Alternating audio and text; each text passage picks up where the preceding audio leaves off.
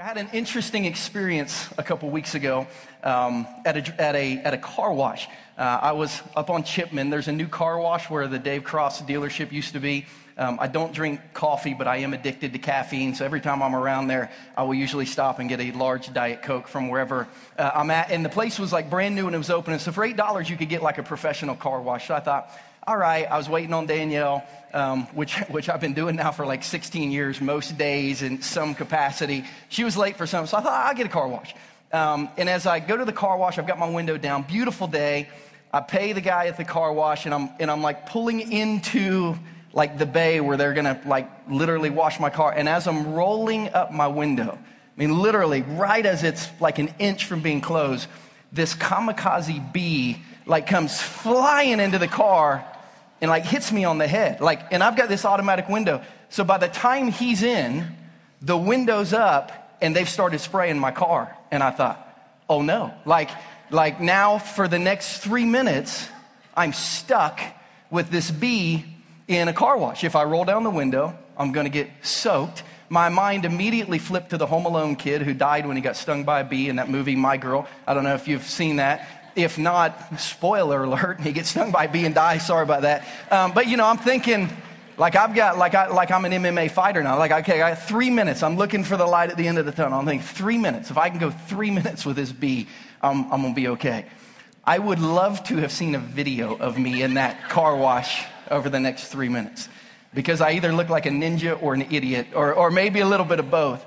But somehow I survived to the end. And you know, I got through all the wet part, and he's still kind of buzzing around my head. And I thought, you know, I can roll my window down, but I was going by the dryer vents that like dry your car. And I thought, you know, what if one of those would like blow him like into my ear and he'd sting me on the brain? So like I waited till I was like almost all the way out of the car wash. And like as the little light turns green and says, put your car in drive, like I rolled the window down, I put the car in drive, and the thing landed like right on my steering wheel. And I realized it was just a really big fly. It wasn't a bee at all. I felt a little foolish, you know. But for 3 minutes, man, I was really overwhelmed. I did not want to get stung by this bee that ended up being a fly. It was 3 minutes that were pretty overwhelming. Now, those 3 minutes for some people are like every day. Like, we live in a culture that is so busy. Some people literally are just trying to get to the end of the day every day because they're living a life that is so overwhelmed. I sent out the email this week to our church list about this series, and I got a text message back from a mom in our church, like within 60 seconds of the email landing, that said, if I could describe my week in one word, the word would be overwhelmed. I cannot wait for the next month at our church. Her husband is transitioning jobs. He'd lost one job. They'd gone through a period where he just now found another one, but it's going to pay him a little less. She's got 3 kids in competitive sports. She works herself, and she's just trying to make it to the end of every day, every 24-hour cycle. She said, I'm overwhelmed. I think maybe Southwest Airlines had the most creative marketing pitch on the history in the history of the world a few years ago, when they would ding the little bell and they'd ask one question that all of us would say yes to. You want to get away? You want to get away? Like, probably at almost every point of every day, if someone said, you want to get away? We would say, yeah, I would. Because we don't have time to catch our breath in this world that is so fast-paced that we live in a spirit of being overwhelmed. Danielle, who I just pointed to, and she's not there. That's Michelle. Hi, Michelle. So that's not my wife, for those of you who are new, but Danielle is here somewhere. Oh, she's over there. There she is. Danielle leaves for Guatemala tomorrow. She's going on a mission trip with 28 pastors' wives from around the country, and I'm jealous of Danielle, because probably my favorite place to be in the world is on a mission trip. I've been to Kenya, been to India twice the last few years, Israel a couple times, and every time I'm on the mission field, specifically in a third world country, 3 or 4 days into the trip, I get jealous, because I think, man, the pace of this life over here, like, is so much better than the pace of the life that I live. I mean, they don't have clocks. They don't have alarm clocks. They don't have time constraints. We were in Kenya, and they told us the first morning to be ready like at 8 a.m. So we'll leave at 8. So we got ready at 8. And like at around 10 after 9, Pastor Ben, who we were with, came rolling up. You know, and I was like, Ben, like, you're supposed to be here at 8 o'clock. And he laughed, and he said, it's 8 o'clock somewhere. And I thought, yeah, but not here. It's like 9:10 here, and you're late. And it takes me a few days just even there to relax. And every time I come back on the plane ride home, I'm thinking, man, I do not want to get back to my life that is just non-stop. If you have your Bible, I want you to go to the book of Ecclesiastes today. It's going to be right near the book of Psalms in the Old Testament. If you're not familiar with the Bible, find Psalms. It's a pretty big book in the Old Testament. You can find it. If you don't have your Bible today, our ushers are going to come down the aisle. They've got some Bibles you can use. If you don't have a Bible, keep this one. You can have it. We've given away almost 800 Bibles since our church began 3 years ago, just like this. So if you don't have a Bible or you don't know where yours is, write your name in this one and take it home and read it. I challenge you to read the book of Ecclesiastes this week. It's awesome. But in the book of Ecclesiastes, and maybe if you don't have a Bible, but you have something electronic, dial of the Bible on your phone or your iPad. In the book of Ecclesiastes, we read the thoughts of a man named Solomon. Solomon was David's son. David was the guy best known for killing Goliath, but he became the king over Israel. He set up Israel as a nation. And his son was blessed with wisdom, so that history, written history, secular and biblical, refers to Solomon as one of the wisest men who ever lived. And at the end of his life, he wrote a book called Ecclesiastes, basically saying, hey, after a lifetime of experience, after a lifetime of doing things okay, after a lifetime of doing things the wrong way, here's what I want to pass on to people about what's important in life. And it's kind of sad how the book starts. If we start in Ecclesiastes 1, verse 1, we'll just read the first two words. Like, here's how Solomon sets this book up, sets this information up in his old age. He says, the words of the teacher, the son of David, king in Jerusalem. Meaningless, meaningless, says the teacher. Utterly meaningless. Everything is meaningless.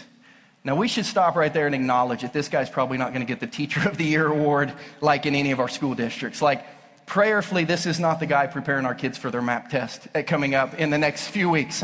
Because if this teacher walked into class and gave this lesson, here's the lesson, and then asked the kids, all right, now just write down what I told you, like, the students would all pull out a piece of paper and say, the teacher's life sucks. Like, I mean, if you read this, he's like, the whole world is just terrible. Meaningless, meaningless, says the teacher. Utterly meaningless.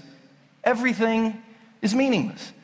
And then in chapter 1 through chapter 2, he talks about all the things he's tried in his life that were meaningless. But then in chapter 3, he begins to turn the lesson towards, but here's what we need to grasp. As we dig into this series called Overwhelmed, and if you haven't already, reach inside your bulletin, take out your sermon notes so that you can follow along and take notes.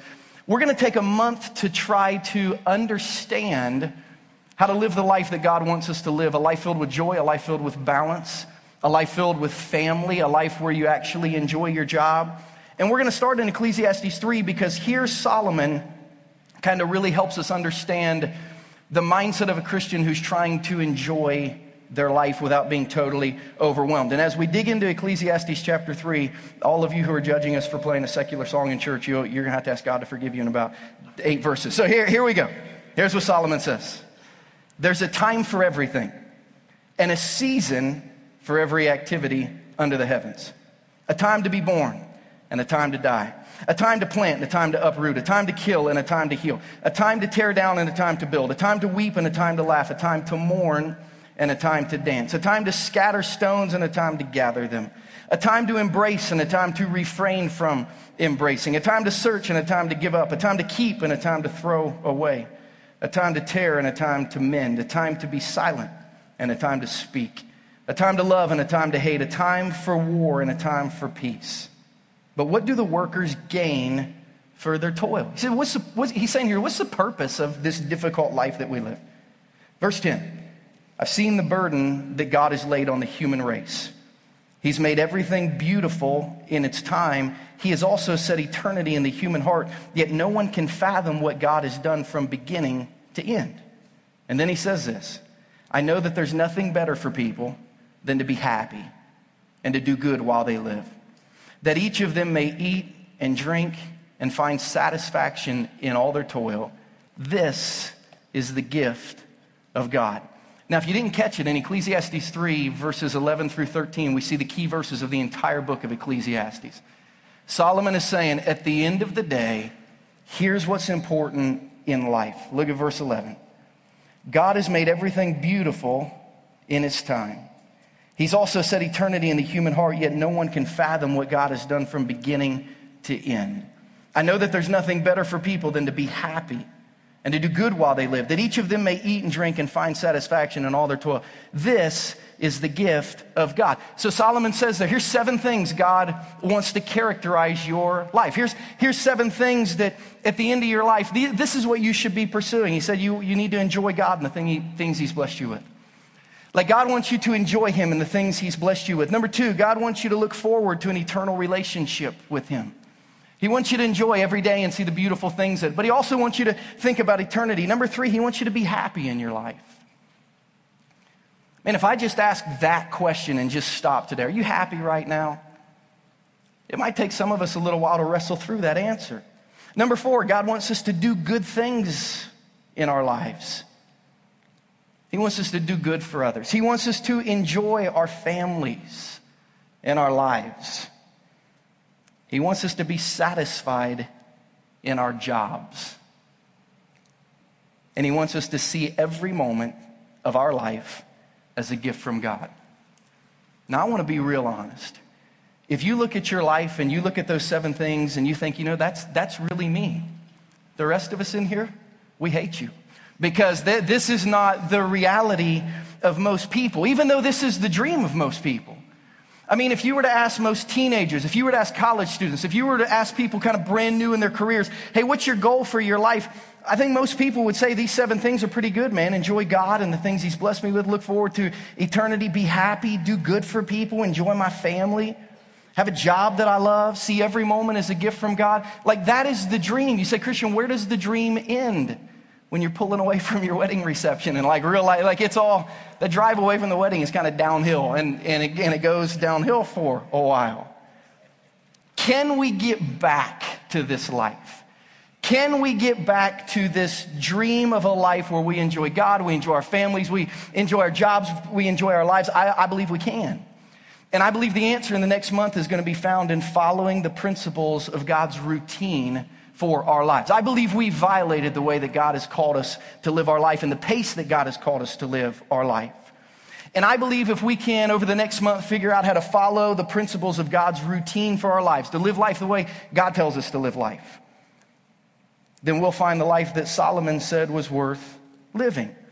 I wish I could teach you all this today. I can't. It's going to take several weeks because there's several kind of major points of the routine that God has set up for our lives. But I'm going to tell you they major on evenings, days, and weeks. I'm going to talk to you about how to use your evenings, your days, and your weeks in the way that God ordered them. And I believe it'll change our lives if we do that. But today I want to look at all of you who, like me, have a spirit where you just feel like, Christian, there's no time for anything. Here's the first thing Solomon teaches us in the book of Ecclesiastes. He teaches us that empty pursuits of life as the primary pursuits of life are dangerous. Solomon said, if you are living your life pursuing things other than what God wants you to pursue, you might achieve them, but it's going to be at your own risk. Like, it's dangerous to pursue things that don't ultimately fulfill your soul. And he gives us what I call 7 deadly pursuits.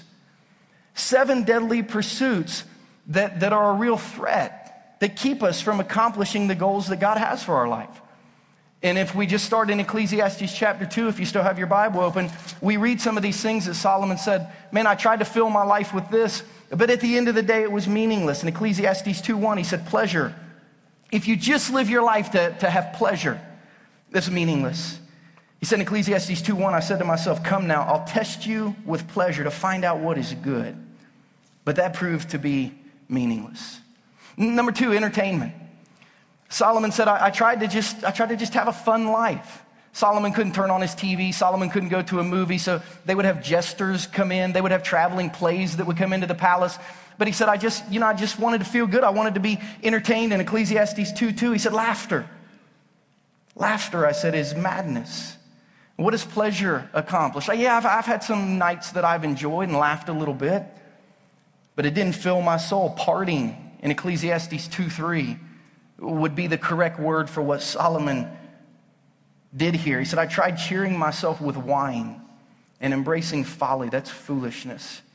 My mind was still guiding me with wisdom. I wanted to see what was good for people to do under the heavens during the few days of their life. Number 4, he said, I tried to get a bunch of materialistic stuff.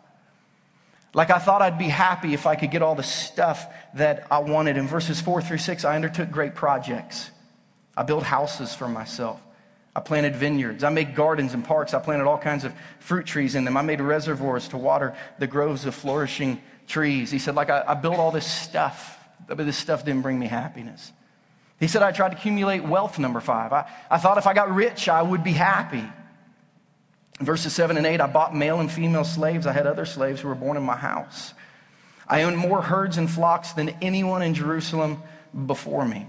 I amassed silver and gold for myself and the treasure of kings and provinces. I acquired male and female singers and a harem as well, the delights of a man's heart.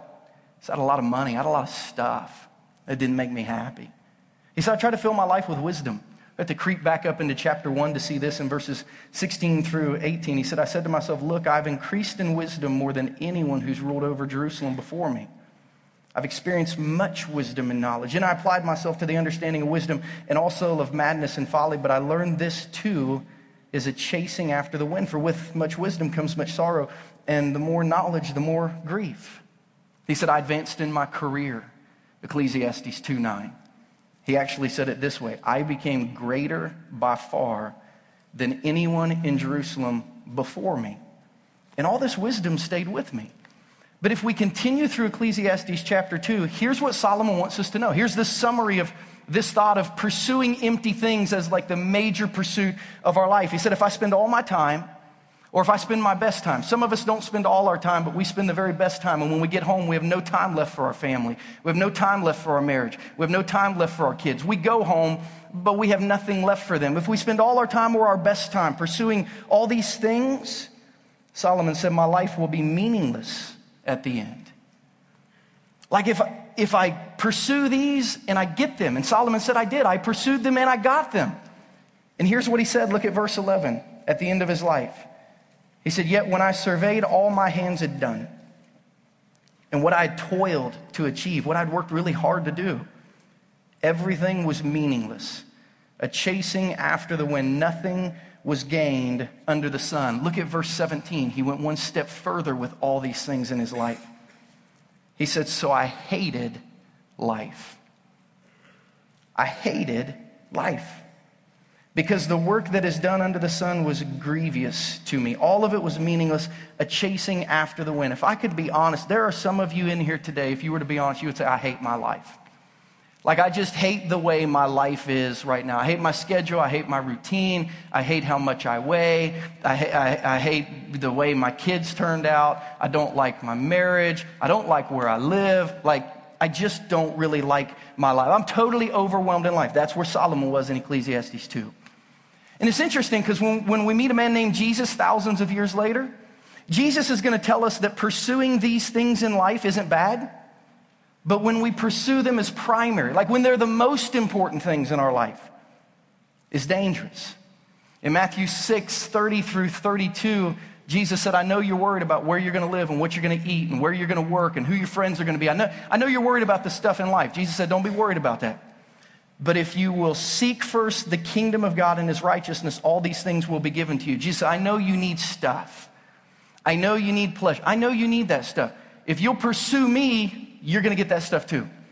But if you pursue those things first and leave me for second, you might end up like Solomon, miserable. I mean, if we just go back through this list of 7, there's nothing in and of itself that's just sinful pleasure. The Bible says God created many things on planet Earth for our good pleasure.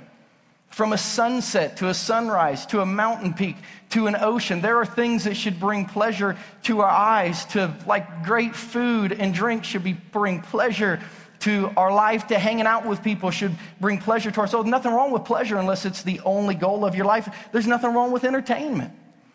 There's nothing wrong with going out to laugh and have a good time and to get your mind off things for a little while. I don't want to say there's nothing wrong with partying. I think probably adults use the word socialize. There's nothing wrong with socializing.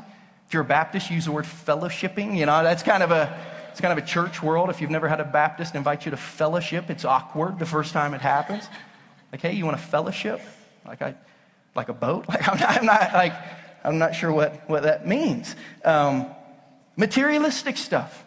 It's okay to have stuff. It's okay to like stuff. I like shoes. Like I like shoes a lot. When I was 10 years old, my mom and dad bought me my first pair of like tennis shoes that I can remember. And they got me the exact same pair of shoes, white Adidas basketball shoes with green stripes on them, that the varsity basketball team wore. And like they were my treasured possession. And like I would wear these shoes every day. And then every day I would come home and I would clean these shoes. And I would put them in my closet where they wouldn't get dirty. I love shoes. I love clean shoes. I was with a friend this week wearing a new pair of tennis shoes. And they stepped on my shoes and got them dirty. And started laughing. And I took the shoe off and started beating them with it. I mean, it was like, I didn't do that. I wanted to do that. But I'm a pastor, so I thought I'll smile, but they're not my friend anymore. It's like, that's over. They'll step on my shoes. Like, I love shoes. I've even brought a spiritual element into my shoes. Because when I go on mission trips, I always give away all the shoes that I wear over there. And this works well, because when I'm in the Nike outlet, and I'm like, Danielle, I think I'm going to get this pair of shoes. And she's like, do you really need another pair of shoes? And I said, listen, there's a kid in Kenya that a year and a half from now needs these shoes.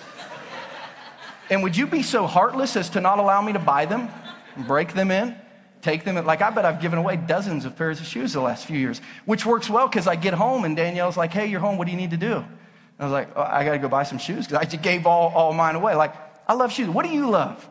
Are you like a boat guy or a gun guy? You like cars? You like clothes? You like nice, fancy stuff for your house? Like, what's your thing? Stuff is okay unless it's the only pursuit of your life. And then stuff is not okay. Wealth is okay. One of the misquoted verses in all the Bible is that money's evil. Money's not evil. The love of money is evil. Solomon came back and said this about wealth. For those of you pursuing wealth as the very first thing in life. Solomon said in Ecclesiastes 5:10, whoever loves money will never have enough. Whoever loves wealth will never be satisfied with their income. This is meaningless. You working for that next raise? Why? Trying to get that next big job? Why? How much is enough? When will it be enough for you? Wisdom. Wisdom is good unless it's the primary drive of your life. I've got a young pastor in Georgia that I mentor who called me recently, and we were talking because he feels like he's growing distant from his wife, and we started talking through some of his goals for the New Year's, and he's not going on dates with his wife, and they don't hang out and watch TV anymore, and they don't spend a lot of time together. But one of the goals he had kept, his goal this year was to read 50 books this year.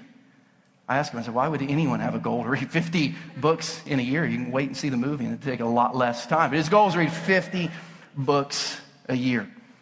And I said, how you doing on that goal? He says, great. So what do you do? He's like, every spare moment I'm reading. And I said, is reading more important than your marriage? Because what you're telling me is I'm meeting this goal, I'm gaining wisdom, but my marriage is crashing. I said, dude, you got to reevaluate a little bit. And career. Some of you are going to take every step you ever desired to take in your career, and you're going to leave your wife and kids with someone else as you go. See, stuff's not bad. But Solomon said empty pursuits as primary. When it's the most important thing in your life. Solomon said you're going to get to the end of your life. Remember, he's writing this book at the end of his life. He said, man, I blew it. That stuff wasn't the most important. So what do we need to do? We need to, number two, we need to reset our lives to accomplish God's goals for us that we see in Ecclesiastes chapter 3. You and I have to reset our lives. We got to stop. We got to push pause. We got to have a conversation. We got to say, okay, if these 7 things aren't true of my life, what do we need to do? And where do we find these 7 things? Verses 11 through 13. Let's just read over them again because they're an attractive proposition for us. God has made everything beautiful in its time, and he set eternity in the human heart. Yet no one can fathom what God has done from beginning to end. I know there's nothing better for people than to be happy and to do good while they live. That each of them might eat and drink and find satisfaction in their toil. This is the gift from God. Now, as we look through Scripture, here's the good and the bad thing about resetting our lives to accomplish God's goal for us. God gives us pretty simple answers. Here's what you need to do, with very difficult application to help us get back on track to an enjoyable and satisfying life. Like, the answers are easy. Like, The steps I'm going to give you are really easy to write down and remember. They're really hard to do. And we find these answers best in the New Testament book of Ephesians. And here's why the advice we get from the Apostle Paul in Ephesians is so cool. Ephesus was a city that ran at an American pace 2,000 years ago. Ephesus was a city in modern-day Turkey. It was a highly educated city. It was a city filled with retired professionals, usually soldiers that had moved in from Rome. It was a city filled with religious things. It was a city filled with high culture. There was a lot to do there. This was a city that ran at a very fast pace. And the Apostle Paul spent 3 years there planting a church. And then after he left, the people started struggling spiritually, living the life that God wanted them to. So he wrote them a letter, and one of his lines of advice in the book of Ephesians to this city that ran at a pace like we run in our American lives was this in Ephesians 5:15 and 16. How do we reset our lives to accomplish God's goals for us? Here's the answer. Be careful. Be very careful then how you live. Not as unwise, but as wise. Making the most of every opportunity because the days are evil. Verse 16 holds the key there to resetting our lives according to God's goal for us. We have to make the most of every opportunity because the days are evil. Now, if you have an old King James Version Bible, the translation there will say redeeming the time. The word redeem means to buy back. So Paul literally is saying, realize life is so important and that you don't have a time machine and you can't repeat it. Before you live your life, go ahead and live it as if you would buy it back if you could, because time is that important. When we look at what the Apostle Paul is saying, here's what he's saying. You and I have to purposefully prioritize our life with God goals in mind first if we're going to have the hope of ever living the life that God wants us to have. You say, well, what are these priorities? If we look at Ecclesiastes 3:11 through 13, it's real easy to see some things that Solomon says our life should be filled with. What are these things we should focus on? Number one, our relationship with God. By the way, if you're not a Christian, this list will look different for you. But if you're a Christian who loves Jesus and wants to be close to God, this is your list of 7. Your first priority is your relationship with God. Second priority, your relationship with your spouse. Remember the things Solomon gave us. Enjoy God and the things he's blessed you with. Be happy in your life. Enjoy your family. So relationship with God, relationship with your spouse. Number 3, relationship and responsibilities to your children. If you're a parent, you got to prioritize these 3 things. Number 4, responsibilities at work and at home. Solomon talked about going to work. He actually talked about going to work in a job that you liked so you could provide the life that you wanted to have. So nowhere in Scripture do we see people say that work should not be a priority. Solomon says work is one of your major priorities. In Ecclesiastes chapter 4, he'll begin to talk to us about kind of zoning in on our relationship with strong friends. And he'll say a life without friends, a life too busy for friends. Man, that's a dangerous life to live. So he'll say you ought to prioritize a relationship with strong friends. Number 6, Solomon will talk to us about our health. If you read through the book of Proverbs, all the wisdom that Solomon gives about just being aware of your life and your health, the Apostle Paul will later call our bodies our temple, that we need to take good care of. And then number 7, your hobbies and your enjoyment. The things that bring you joy in life. Now, I want you to look at this list of 7 with me. And I want you to ask yourself how you're doing in these areas. As a matter of fact, if you would grade yourself, like if you would give yourself a grade 1 through 10, 1 being low, 10 being great, how would you say your relationship with God was this week?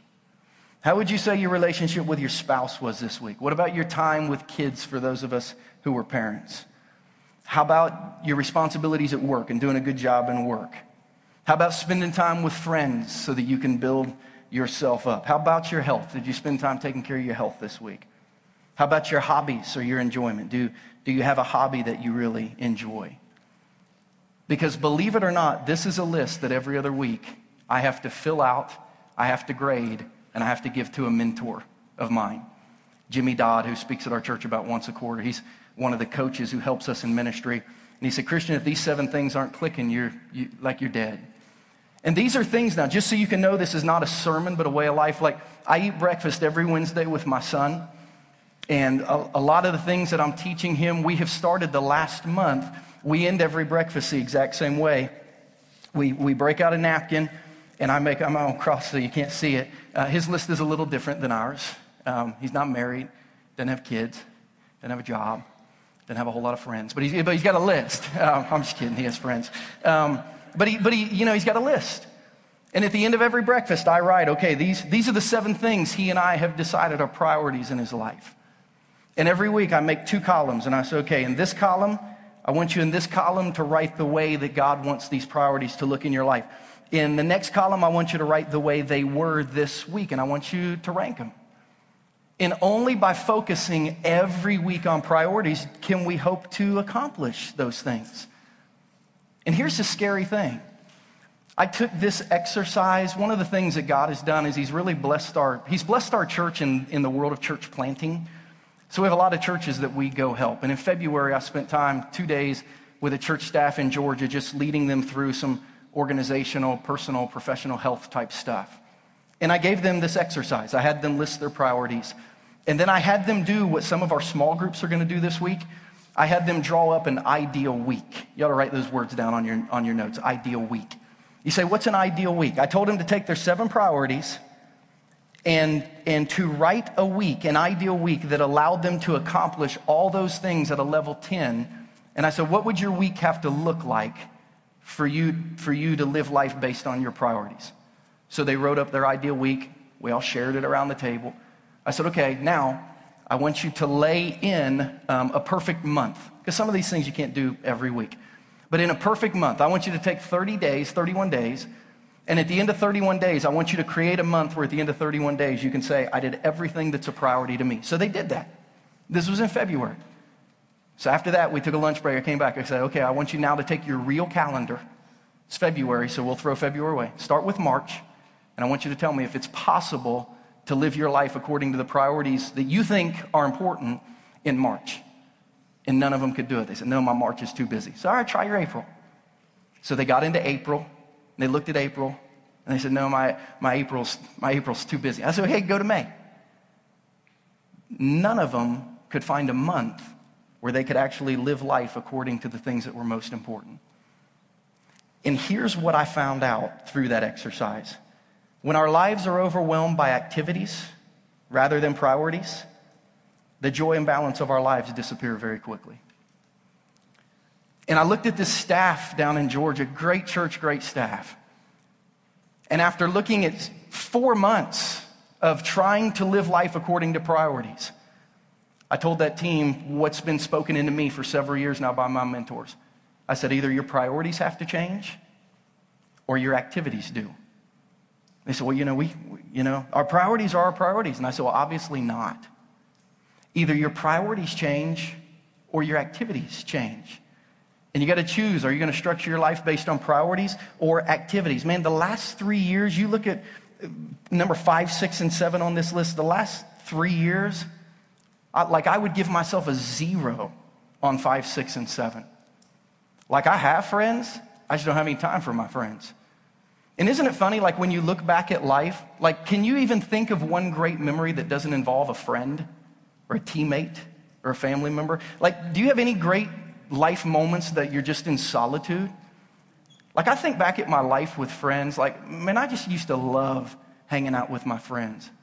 And we do some crazy stuff, but because you were with friends, it was fun. I remember the summer after my senior year of high school, we were all sitting in a house somewhere, bored out of our minds on a Friday night.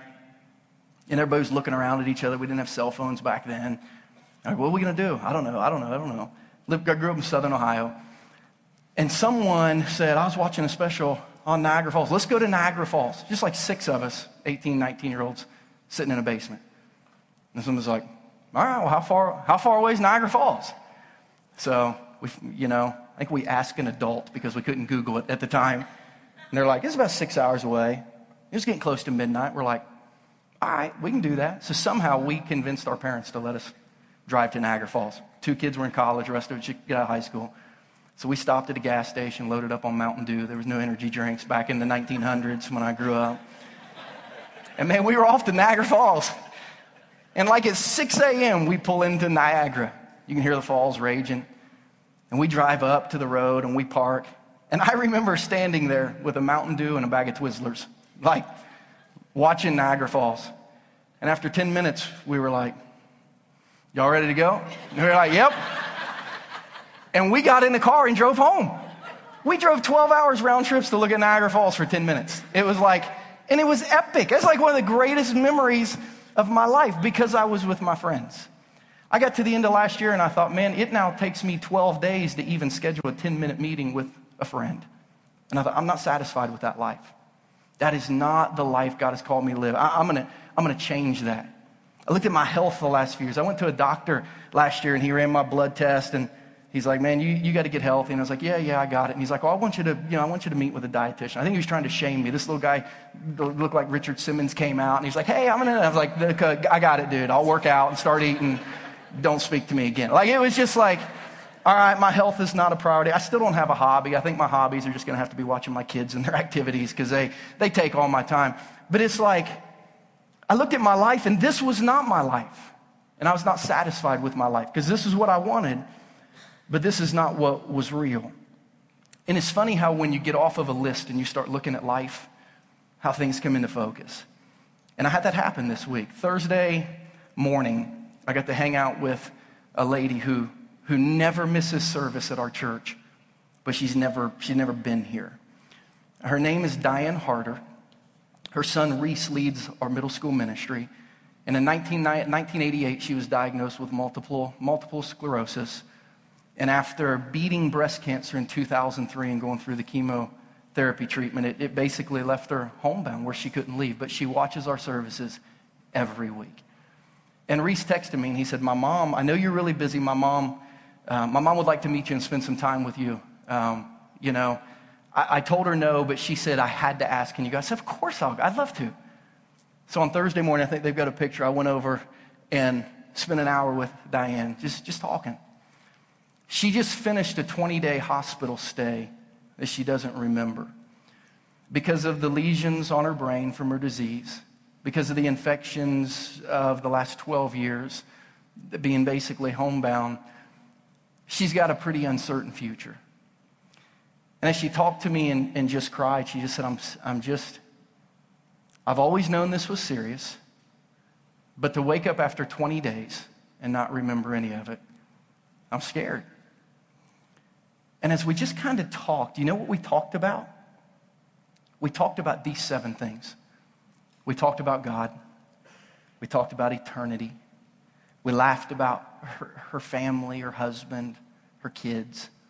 We talked about her friends that she spends time with now who come over and visit her. The things that she does to enjoy life. And I thought, man, isn't it crazy how when you know the future is uncertain, how quickly you can get focused on the things that matter most? And I thought, why does someone have to end up in a hospital bed to live life pursuing the right things? Why can't we decide now to live life pursuing the right things? Over the next month at our church, I'm going to show you how to do that. It's going to take some of you months to arrange your schedules to live life the way that God says to, but here's what I believe. God's routine for our life, it works. It keeps balance. And I believe it brings joy. And I believe that with all my heart. I talk often with one of the educators in our church just about the Bible. I love the Bible. I'm not a Bible scholar, but I read it a lot. This year I'll finish reading the Bible for the 15th time, cover to cover, Genesis to Revelation. I don't say that because I don't keep score, but I keep track. It's just the way my mind works. I say that to say I know what it says. And there are a lot of things in the Bible. Even if I didn't believe in the spiritual part of Scripture, there's some advice for life in the Bible that is like so good. If you will just keep it and live your life according to what this book says, I believe it'll change your life for the better and forever.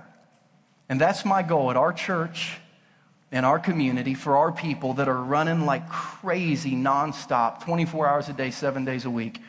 My goal is to look at what God has to say about the routine of our life and to try to begin applying those things to our life so that we do not live a life characterized as overwhelmed.